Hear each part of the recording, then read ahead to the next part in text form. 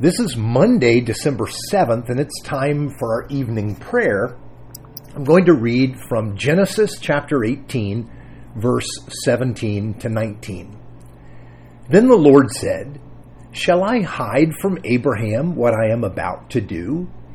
Abraham will surely become a great and powerful nation, and all nations on earth will be blessed through him, for I have chosen him, so that he will direct his children and his household after him to keep the way of the Lord by doing what is right and just, so that the Lord will bring about for Abraham what he has promised him." Years ago, a young man that I befriended was arrested on drug charges. This was heartbreaking because he had always lived on what you might call the edge of life. He floated from job to job. He was unable to stay in any one of them for any length of time. He kept odd hours and had unhealthy friends, for sure. In short, he was a mess. He showed up at church occasionally, and the people in our congregation, they did their best to love him. But it wasn't easy. But we needed him as much as he needed us. You see, God sent him, I believe, to show us the power of grace and to test us to see if we really believe the gospel, if we believe that Christ came for him. Now, after being arrested, he was released on bail, and it was then he came to me and asked me to be a character witness for him.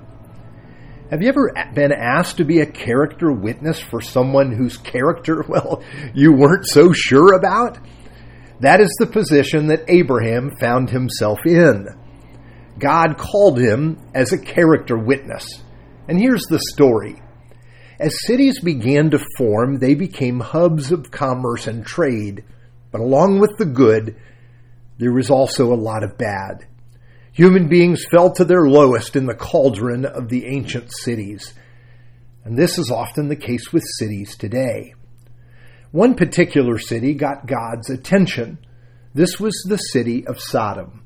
Now, we may picture this city as a den of sexual sin, but it was far more than that.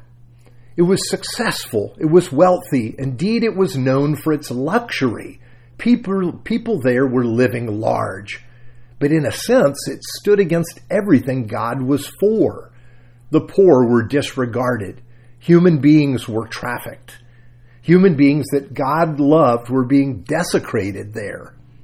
God intervened.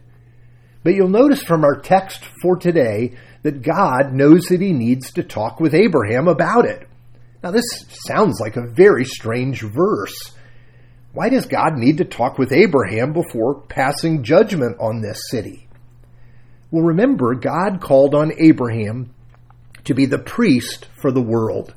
Abraham was not only to enjoy a relationship with God himself, he was to do a few other things. Well, first, he and his family were to live in such a way that the world could see the ways of God and the will of God alive in our world.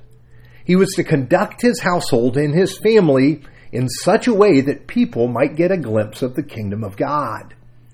And second, he was to be the advocate, as we have said, the priest for the world. A priest stands between God and the people of the world. So God says to himself, how can I judge this city without talking to Abraham about it?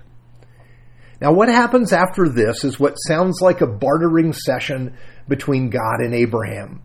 Abraham is trying to protect the city from destruction. And this is what we are called to do every day as followers of Jesus and as priests for the world. For God so loved the world. We are to stand before God pleading for mercy for our world. We are called to live our lives so that people can see the rule of God in living color in our households. Now, here's what happened with my friend. This case went to trial, and I was called as a character witness. I didn't have much good that I could say about him, but I think his public defender knew this. But he also knew that just having a friend that's a pastor would speak volumes to the jury. In the end, my friend was found not guilty. You see, your neighborhood has a person, that's you, that can come boldly before the throne of grace on its behalf. And that makes all the difference in the world. The question is, do we love our neighbors? Do we love our city? And do we see our calling? Let's pray together. Loving Father, we can so easily forget our calling. We forget that you are making your appeal to the world through us, and that you've called us to be a kingdom of priests. You've made us your ambassadors that the world might know about your great love. So remind us of our calling, and that Jesus stood before you pleading for your mercy that we might be saved.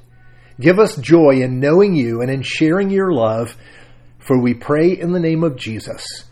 Amen.